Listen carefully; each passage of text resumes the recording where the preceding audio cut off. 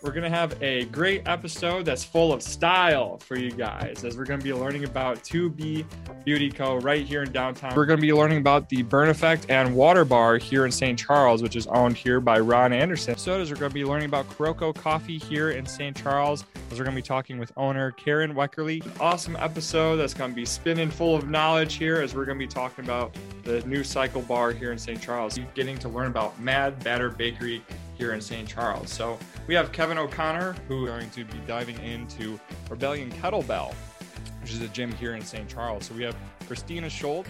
We always say that we make our products in the small batches with the high quality ingredients. Have you ever cried over a box, is what I'm asking. There, beat around the bush. Thanks. Have I ever cried over a box? No.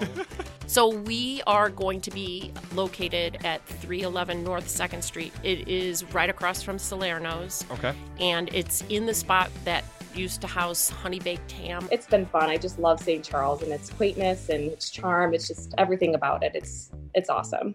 It's a wonderful community. I think one of my favorite things to do in the community is enjoy the parks. I think we have some of the best parks. And I love it. It's a great area. I love the people out here. I love the small town community feel. So, that's really big, and I enjoy that. So me and my wife live here. I love it down here. I love there's so much to do. There's a lot to do outside. I love walking along the river. I love the downtown area. Just a lot of variety. You can't ever seem to really leave this area. I don't know. You always try, and then something brings you back. So St. Charles has really become a destination. When we bring clients out here, we're excited to bring them to St. Charles, see the town, have a great bite to eat, walk around, download the app, which is phenomenal. And they're always just so impressed. Keep it simple and say, thank you.